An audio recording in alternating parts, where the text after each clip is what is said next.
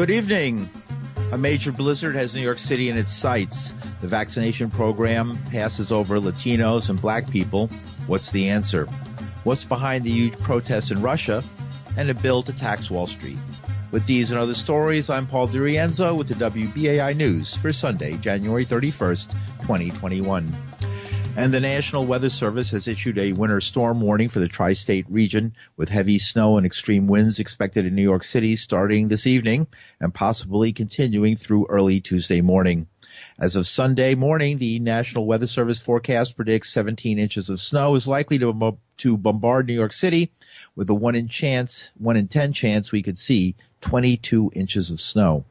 Mayor Bill de Blasio earlier today said that distance learning would replace school snow days, which have become a thing of the past. Tomorrow is going to be a really tough day. If you do not need to be out and about on Monday, stay home. If you don't need to be in a car, you can use mass transit. Much better to stay out of your car. We have a real challenge on the roads, on the sidewalks on Monday. So putting everyone on alert, please make, to the maximum extent you humanly can, make alternative plans for Monday right now. So what we know, National Weather Service has issued a winter storm advisory. We expect heavy snow and gusty wind. Now, it will start tonight, but gets much worse going into Monday. So we could see some beginning as early as 7 p.m. tonight. We expect Monday, a lot of tough weather throughout Monday, maybe into the early morning hours Tuesday. Now, again, we know with the weather, things change, things evolve. We're going to be giving constant updates. But right now, we're getting a projection as much of a total snowfall as much as 14 to 16 inches. That's the projection right now. That could get a lot worse. And we remember a few years ago, it did in the biggest snowstorm we ever had. The numbers just kept growing and growing. So 14 to 16 inches would be bad enough. It could be a lot more than that. So immediately announcing that for Monday, we are not going to have in-person school. We will pivot to remote learning for all our students. So no school in person on Monday, canceled now. We will have an update tomorrow about Tuesday. Right now, we do not have a decision for Tuesday yet. We have to see more about how this storm develops. But absolutely in-person schools will be canceled for Monday. Also canceled is the food distribution that takes place at schools on Monday, and the Learning Bridges child care program will be canceled Monday. Now, again, everyone stay off the roads. We're going to say it 100 times. Please do it for your own safety and everyone around you, but also so our sanitation department can do their crucial work and have the clear spaces to get out there and clean up the roads. Alternate side parking canceled Monday and Tuesday. Monday night, the open restaurants, open streets program canceled. Code Blue will be in effect on Monday, protecting folks who are out on the street. And then an update, really important update, vaccine sites. And again, we want to get everyone vaccinated. We're going to be talking about that later. There's such urgency, but there's also going to be tremendous difficulty and danger getting around Monday. Last thing we want to do is urge our seniors to come out in the middle of a storm like this. It doesn't make sense. So we're rescheduling Monday appointments for vaccine. They'll be postponed. The Monday vaccine appointments will be postponed. We'll get them done as quickly as humanly possible, but it's just not going to be safe out there on Monday. And blizzard conditions are expected at times during the day and night on Monday in the city and coastal areas. Extreme winds of 20 to 30 miles per hour are forecast in New York City with gusts of 40 to 50 miles per hour. And in COVID news, 3 white residents receive a COVID-19 vaccine for every black or Latino person in the city, according to new demographic data released by the mayor's office on Sunday. The new data shows deep racial inequities in how the COVID vaccine is being administered. The mayor said supply problems were central to the challenge of distributing vaccines equitably across communities of color. He and health officials at a briefing also cited vaccine hesitancy as another difficulty. Surveys have shown that black and Hispanic New Yorkers are more reluctant to get vaccinated than white people. De Blasio says there's a profound disparity about 7 weeks into the city's vaccination program. For New York City residents specifically, 48% white, 15% Asian, 15% Latino, 11% black, and then we have a category 10% which is other, which is a category people can choose when they sign up. That could mean a lot of different interpretations by each individual. But let's focus on the specific numbers we have for the 4 major demographic communities. Let's compare this now to the last citywide data from 2019 of just general population in New York City. So 48% of the vaccinations of city residents going to white residents versus the total population of the city, 32% white. Asian residents getting 15% of the vaccinations. That's about right compared to the Asian population of the city, which is, as of 2019, 14%. So that's almost exactly on track. But here you see now on the next categories, profound disparities. Latinos, 15% of the vaccinations, but so much more of the city, 29% of the city. Black community, 11% of the vaccinations, 24% of the population of the city. So we're seeing the black and Latino communities getting, literally a percentage that's half of what it should be compared to their percentage of city population. Asian community, almost equivalent of their share of city population. White community, about 50% higher than population share. I mean, that's just profound disparity. The why, Aaron, look, I think we've got a lot of different factors, but I'd say very quickly, we've got a profound problem of distrust and hesitancy, particularly in communities of color. We've got a problem of privilege, clearly, where folks who have been privileged have been able to access the testing in some ways with greater ease. We've got to have a more systematic approach to ensuring that we focus on the places where the danger is greatest, and that's those 33 communities. This is not easy stuff because we need to convince people to want to be comfortable with the vaccine. So the honest truth is, in the communities that are getting higher levels of vaccination, there's more comfort with the vaccine. But also, that's the exact opposite of the danger reality because everyone's worried. Every senior citizen is afraid. I want every senior citizen vaccinated. But we know factually the seniors in greatest danger are in those 33 neighborhoods. And Mayor Bill de Blasio, the city says it'll now focus on 33 of the hardest hit neighborhoods, an increase from a previous list of 27. De Blasio emphasized a new push to reach public housing residents with additional vaccine sites, upgrade the complicated appointment website, add more languages to these sign-up sites, and create a family plan scheduling system for eligible workers to bring their eligible family members. Vaccination hubs in those 33 neighborhoods, he says, will have dedicated hours for neighborhood residents. But the mayor adds, as long as the federal government fails to provide enough vaccine, the problems will continue. Meanwhile, public advocate Jumaane Williams says he's not surprised, and he blames the mayor for not reaching out to people of color. Our leaders on every level have really failed the communities, generally speaking, but the communities of more color and the most vulnerable communities especially throughout the pandemic. First, in minimizing the infection, now maximizing the injection without the appropriate resources. And I am and continue to try to do my best to work with government partners so that our constituents can have trust in the government. That's important here. There has to be trust for this to work. But they make it difficult with every single failure. And then on top of failure, refusing to admit that they are the reason that this has happened. Refusing to admit that there was an error and here's how we're going to make the error better. We all agree that the federal government messed up from the beginning. Even with this vaccine, we need more. We have to have more vaccines. The federal government is not responsible for the almost criminal response in these communities. They're not responsible for the numbers that the city just put out. And we're still waiting for the governor to put out the state numbers, which I assure you are going to be just as abysmal. They're not responsible for the executives like the mayor and the governor for the wrong decisions that they've made time and time again.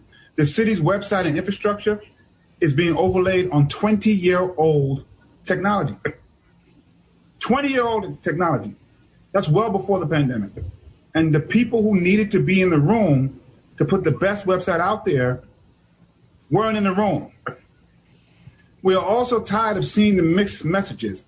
Mayor, governor, get it together. Get on the same page.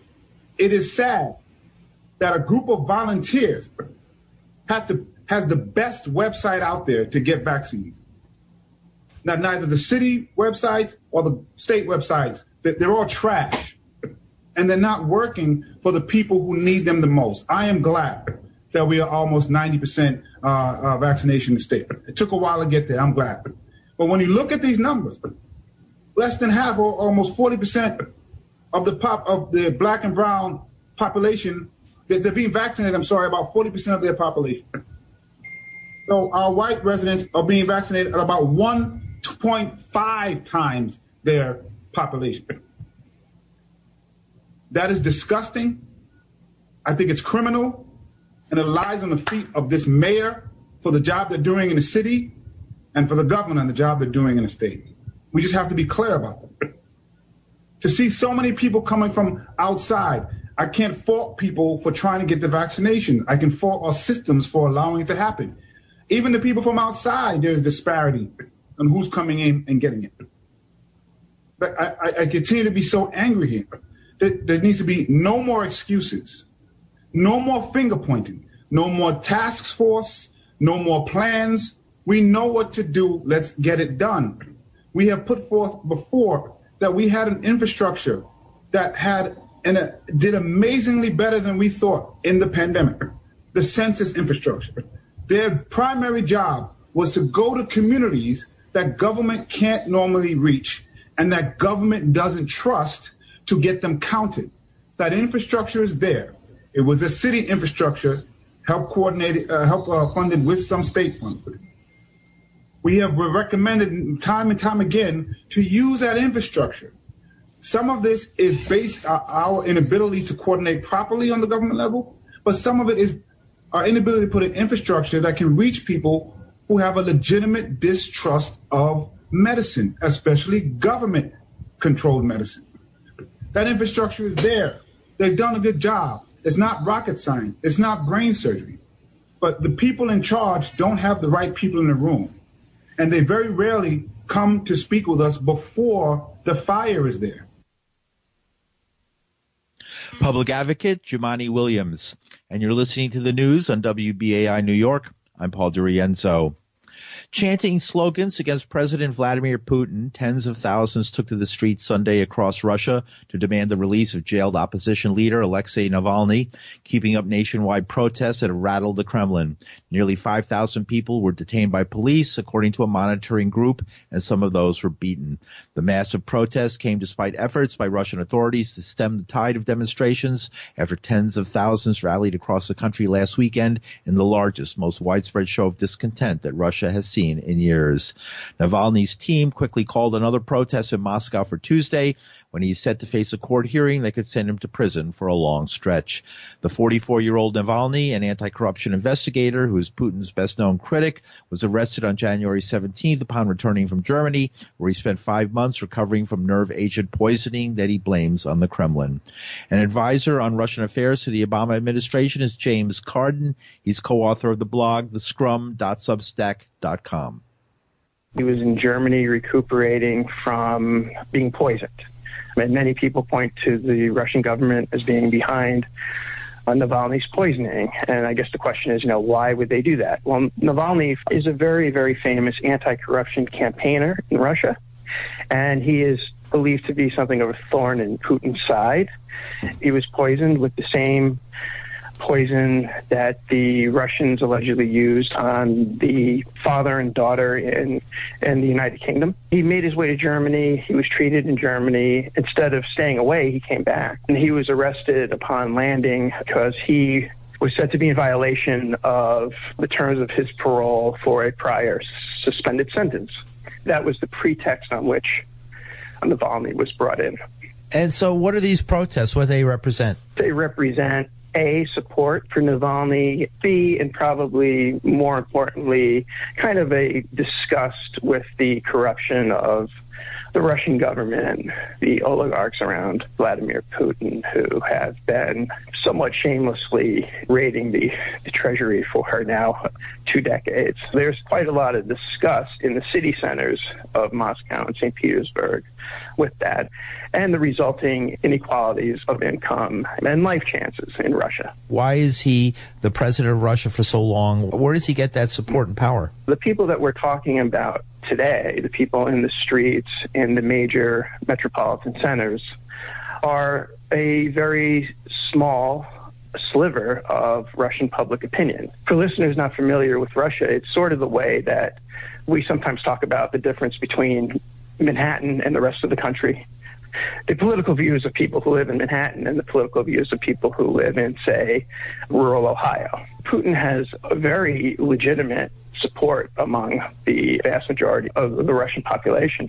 People still remember what happened in the 1990s, and Russia went through the largest demographic and economic collapse ever recorded in peacetime, and that was under Yeltsin. When Putin took over, he managed to get the country back up on its feet again, and indeed has made it a major power. The standard of living for your average Russian has improved quite dramatically under Putin. In spite of the obvious flaws of his regime, he does have wide popular support. In the West, we get reports from Russia that are filtered through perhaps our own prejudices. We make a mistake when we see these large protests in Moscow and think that the end is near for the Putin regime. Indeed, we've seen protests like this before. When he announced that he was coming back for a third term in 2012, there were massive street protests. And at the time, in major American journals like Foreign Affairs, for instance, we were told that the end was near for Putin. Putin's not going to survive this. And he inevitably does. We're seeing that kind of the same thing play out now. It's not even near the end for Putin. By no means should we mistake this for the feeling of the entire country, and we shouldn't fool ourselves into thinking that Putin is going to step aside because of this. Where does this end? It'll eventually peter out as these things do. Navalny will find himself sentenced. Probably the same thing that happened to someone like Khodorkovsky, an oligarch turned ostensibly into an anti-corruption campaigner. He will probably be sentenced, and the protests will probably peter out, and Putin will live to see another day. The end of his term is supposed to be 2024. It wouldn't surprise me if we have Vladimir Putin in the Kremlin until 2030. If Putin is so popular and he has so much support, why poison? That's kind of the question that comes up with these other failed poisonings. If they're so good at it, why do they do it? And I think that one question that we might consider is that perhaps Putin isn't behind it himself. And when you think about the enemies that Navalny has made, especially with the oligarchs, with the people who are at the top of the mountain over there, both in private sector and in the government, there's a vast number of people who you could probably see who might be behind it. Isn't it all obvious to me that Vladimir Putin has a kill list on his desk and is just checking off his enemies? That's another mistake that we in the West tend to make, is that all these actions come from the demand from this one person. It's a lot more complicated than that. James Cardin was an advisor on Russian affairs to the Obama administration. He's co-author of the blog, thescrum.substack.com. Over 1,500 people were detained in Moscow today, including Navalny's wife, Yulia, who was released after several hours pending a court hearing Monday on charges of taking part in an unsanctioned protest. And on Wall Street, the harrowing rise, fall, and rise again of stock prices for the video game store known as GameStop has activists calling for a return to a century-old idea, a small tax on stock trades, something New York has had on its books since the turn of the last century. Global Justice Fellow at Yale University, James Henry, advocates for equitable taxation. He says if Wall Street is allowed to become a casino, why not tax the trades? I've been working with Senator James Sanders and Representative Phil Steck in the New York State Assembly and Senate on a bill to simply stop rebating the stock transfer tax that New York has had in place since 1905. And this is a perfect illustration of the kind of fact that the stock markets have become a casino. And a lot of the activity that we're seeing is just really socially not productive. The existing tax is the gigantic sum of 0.05% on stocks. So if you buy $100 worth of Apple stock, for example,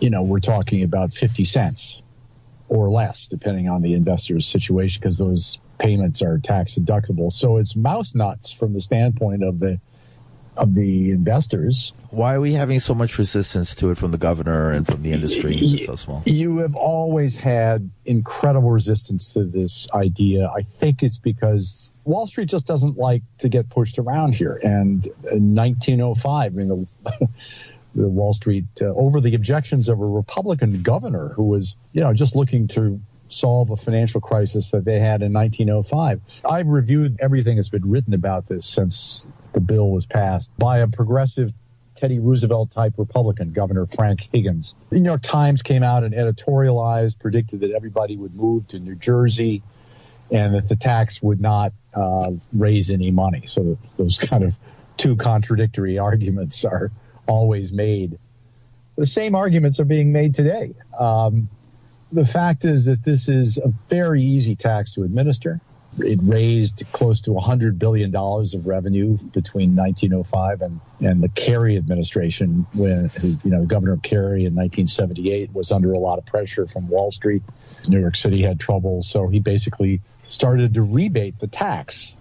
And from 1982 on, it's been rebated. We've rebated $350 billion to Wall Street investors, most of which goes to people who are from outside of the state, because most of the investment that's done, and a heck of a lot of the investment that's done through Wall Street exchanges, is basically done by non-New York residents. What is the chances of this passing with the governor and the state legislature? Well, we've actually had a convergence in the last 2 months of a lot of leading trade unions. The AFL-CIO just endorsed this on Friday.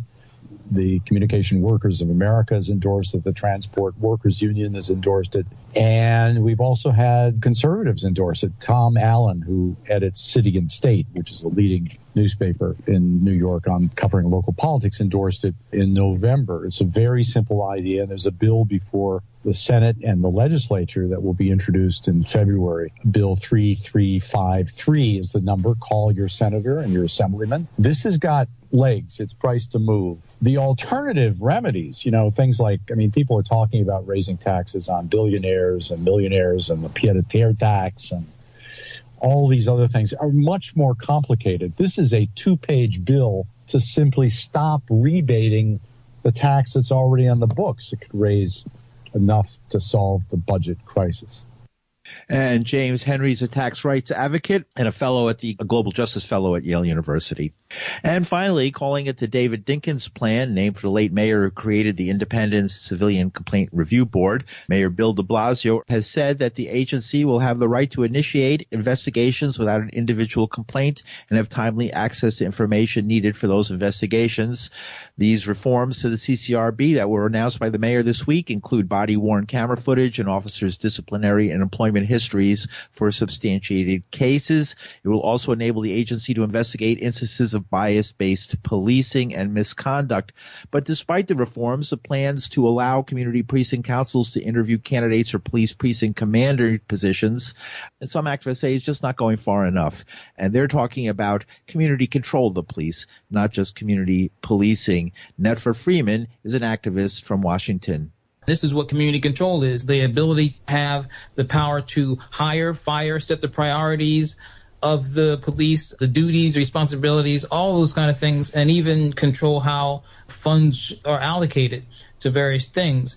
This would be more along the lines of a democratic self-determination, participatory democracy, and this is what people want. Short of that, police will still serve the same role of really being an extension of the state, which is designed and committed to upholding capitalism and then also the functions of white supremacy that this state was founded on, capitalism, white supremacy, and patriarchy, which is really why we're seeing these unbridled assaults by the police, criminal acts. When we say community policing, we want to make a distinction between that, because community policing is just what he's saying. Basically, this extension of the state, the police, being able to work with community members to facilitate what their role and function is, which is mass incarcerating us and doing whatever and carrying out what this system wants. In order to circumvent that and then find some real justice, we have to give full power in the hands of the people who are going to be policed, the people who are having to have these officers and these agents patrolling their neighborhoods with guns and things like that. They should be able to have their human right to be able to say who those people are, to be able to implement any sort of consequences when they do something wrong, those kind of things, and have binding decision-making power. Right now, these community precinct councils, they're only going to be interviewing people, making suggestions that the commissioner isn't bound to uphold. In this time of the George Floyd and the uprisings and things like that, they're feeling the pressure to do something that seems unprecedented, but just because it's unprecedented doesn't make it good. If we're trying to eliminate the elitism and classism of this, the people who live there, everyone who lives there, should be able to have a say on this. In fact, it's some of the people who own these places that don't even live in those communities. They just own stuff, and they own the apartments, they own the businesses, and they don't necessarily live in those communities. They're the ones that don't even have to live in the community and can be permanent in terms of their financial interest in the community, but not even living in the community. The mayor referred to this incident we had back right after George Floyd in Mott Haven in the Bronx, where they kettled and attacked and arrested hundreds of people before it was a peaceful, nonviolent protest.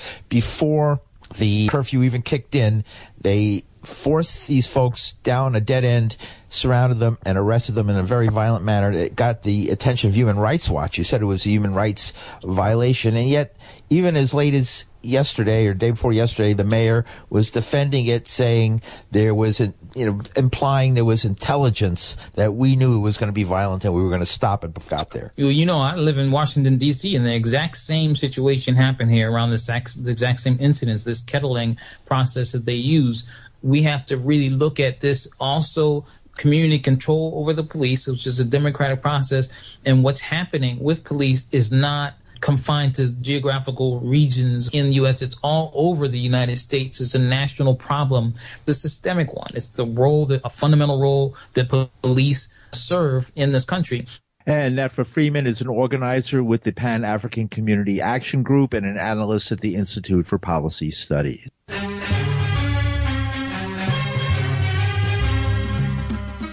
And that's some of the news for Sunday, January 31st, 2021. The news was produced by Linda Perry. Our engineer is Max Schmid. From New York City for the WBAI News, I'm Paul DiRienzo. Thanks for listening.